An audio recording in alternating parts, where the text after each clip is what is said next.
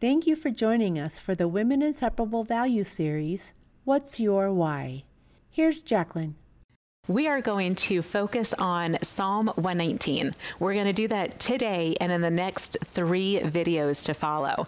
So 15 minutes each. In these 4 videos, we're going to answer the question, what's your why? What's your why? And my prayer is that as you think about that question, as you hold the Word of God in your hand, I pray that you would know the answer to that question. And for some of us, we will have this grand answer. And for most of us, if not all of us, our grand answer will be, oh, because I'm a child of God. Why do I read the Word of God? I'm a child of God. That's a good why. That should trump all of the other whys. Why do I read the Word of God? Well, because I know Jesus is my Savior. I have the Holy Spirit within me. God, the creator of heaven and earth, is my God. He is my Father. That's why I read the Word of God. Sometimes life gets hard. Sometimes things get challenging. Sometimes our seasons in life change. Sometimes the days of the week are different than the other days of the week. Sometimes we have encounters with humans that are not fun.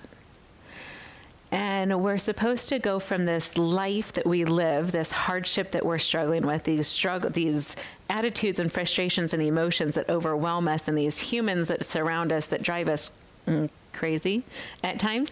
And we're supposed to separate ourselves from this life that we live and sit down and focus in depth and eat up the Word of God.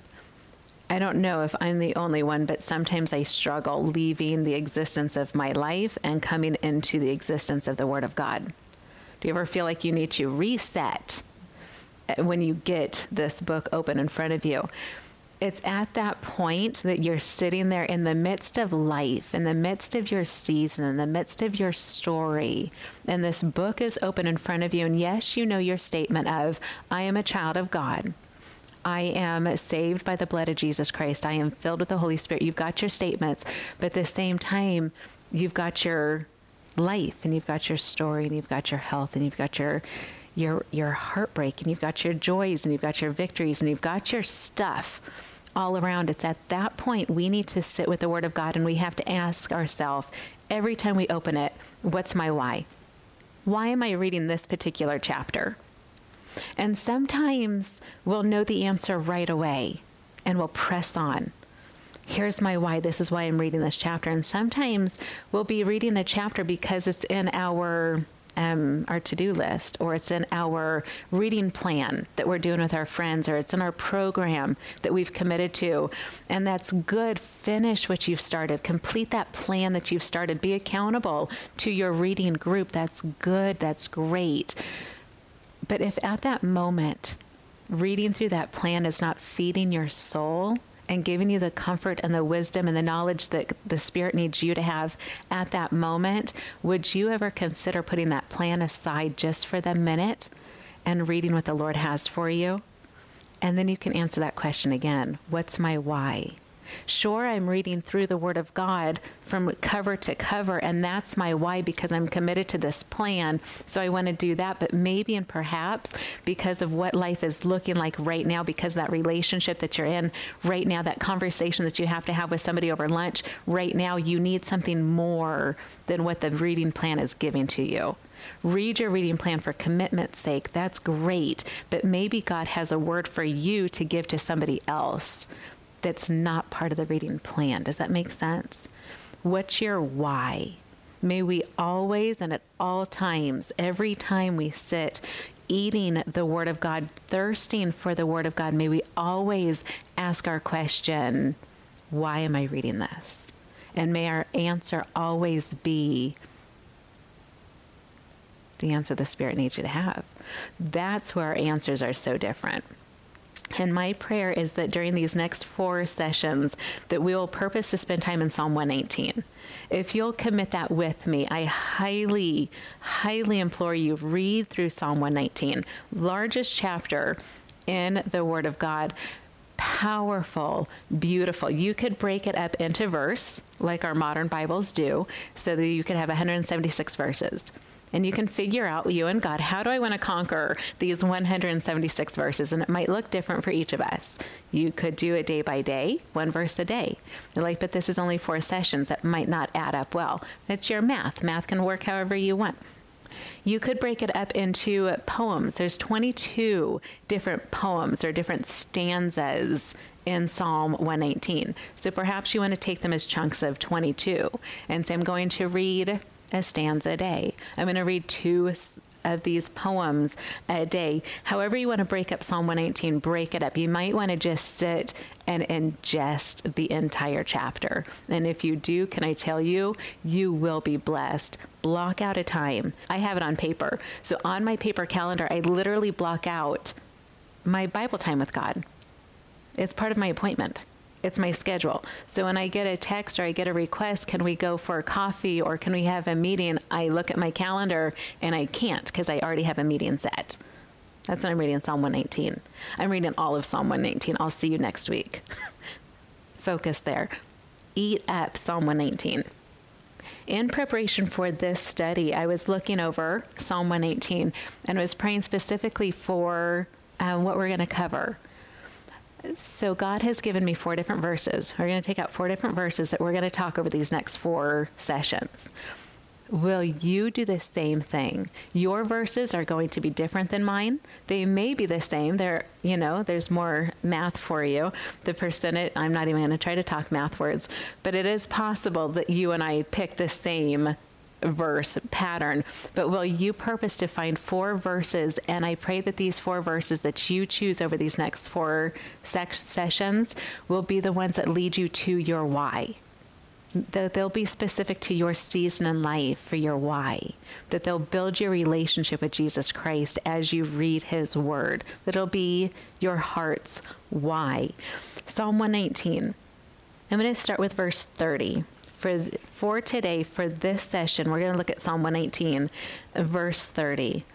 This is what it says. The psalmist wrote, I have chosen the way of faithfulness. I set your rules before me. Such a simple verse. But what I love is I was going through Psalm 119 up to this point of verse 30, reading verse 1 and verse 2 and verse 3 and all the way down. The amount of love that the psalmist has for the written word of God, for his rules, for his testimonies, for his statutes, all of these words that are used for the word of God, it's seen in every single verse. There is a love for the word of God that blows me away. I fell in love with God when I was 3, when I met him as my father. I fell in love with Jesus when I was older than that, and I learned exactly what Jesus did on the cross. You know, when you get older and you learn more, you fall in love with him all over again. I fell in love with the Holy Spirit when I was in my 30s, when I first got to meet the Holy Spirit, and I understood, oh, it's you. That's when I met the Holy Spirit on a personal level. I knew God, I knew Jesus, I knew the Holy Spirit when I got saved as a little girl, but I didn't get to fall in love with them until I truly knew what they were doing in my life. Same thing with the Word of God. I met the Word of God when I was a little girl, and I memorized Scripture in the Awana program, and I learned Sunday school programs on the flannel graph boards at my church, and I learned from my junior high pastor, and I learned from my high school pastor, and I went to Bible college, and there's moments in my life where I learned the Word of God, but there's moments in my life that I fell in love with different sections of the Word of God. Do you remember when you fell in love with a book of the Bible?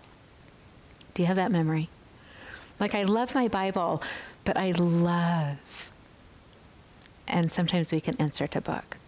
I fell in love with the book of Matthew when I wrote a book on the book of Matthew. I intently fell in love with the book of Matthew. I have a personal friendship with the book of Matthew. My heart is deeply connected with that book. I don't have a love-heart relationship with 2 Chronicles. I love a verse in 2 Chronicles. I hear chapter 7, verse 14, and my heart skips a beat. It's my marriage verse. That's my wedding anniversary. I love that one verse, but I don't have a heart love for 2 Chronicles. Does that make sense? We fall in love with the Word of God in different seasons of our life because it affected us in that season, at that moment. And so we saw how the Word of God fixed an issue, like James chapter 1. I remember when I first met James chapter 1. I have a memory of that chapter. That chapter changed my life as a 16-year-old girl. My heart is in that chapter. What's your chapter? What's your book? What's your verse? How did you fall in love with that? What is that personal memory you have that's connected to that? It's a sweet thing to remember. If you journal, if you dialogue your life, maybe do that. Spend some time saying, God, I remember falling in love with the book of 1 John. Or I remember when I met the book of Joel and how that impacted my life and my offering to you. When did you fall in love with the Word of God? What was it that you fell in love with? Remember that, and it's a good way to build. You're like, oh, I remember falling in love. I want to fall in love with more. That's what this verse is saying. This is what I love about Psalm 119, verse 30. It says, I have chosen the way of faithfulness. I have set your rules before me. I sat and pondered this verse for a long time. This whole chapter was just overwhelming, but this verse particularly stuck to my heart. This is why I get to pick this one to teach. He says, I have set your rules before me. It was a proclamation, a life determination of setting the rules before me. And I laugh because if anybody knows me, I hate rules. I absolutely hate rules. I have a little bit of rebellion in me. I've been told my whole life how rebellious I am, and I kind of, stand a little pride with my rebellious blood. I don't like rules. I don't. Somebody tells me what to do, and I'll smile and show you how I'm not going to. It's bad. The whole concept of Women Inseparable stands on the phrase, no rules. It's a come as you are, come where you are, be real. No pretense, no expectations, no rules. It's a thing. But yet, as I'm reading through Psalm 118, God's like, focus on verse 30. And I'm like, oh, but the rules. And the beautiful thing is, God has rules, and his rule for us as New Testament believers is love the Lord your God with all your heart, with all your soul, with all your mind. And the second is likened unto it. Love your neighbor as yourself. That's the rule of Jesus Christ. That's the rule that we get to stand on. And Jesus says that all of the law and all of the prophets hang on those two rules, which means the rules of the Old Testament that proved that Jesus is coming again is hung on the fact that Jesus came and that Jesus is coming again. The rules of God, the rules of Jesus, the rules of the Holy Spirit are therefore freedom. It's freedom. It points always and in all ways to the blood of Jesus Christ. It's a little different than the rules that men put over us. Men put rules over us. Churches put rules over us. Religions put rules over us. And those are the rules. I'm like, hate rules. Don't tell me what to do. I had a 3-year-old and a preschooler once that stomped her foot every time she was told what to do. And she just, don't tell me. Every time, all day. That was her phrase. I think of her often. That is my heart, soul. Just don't tell me. But then Jesus comes and Jesus says, love me. And all of these rules, all of this beautifulness directs to the rule of love. Love the Lord your God with all your heart, with all your soul, with all your mind. There's freedom in the rules of Jesus Christ. I stand with this psalmist, and the reason I read the Word of God is so that I can set these rules before me. I want these to be the rules that guide me, to be the rules that I choose to show my faithfulness. I don't want it to be about a man.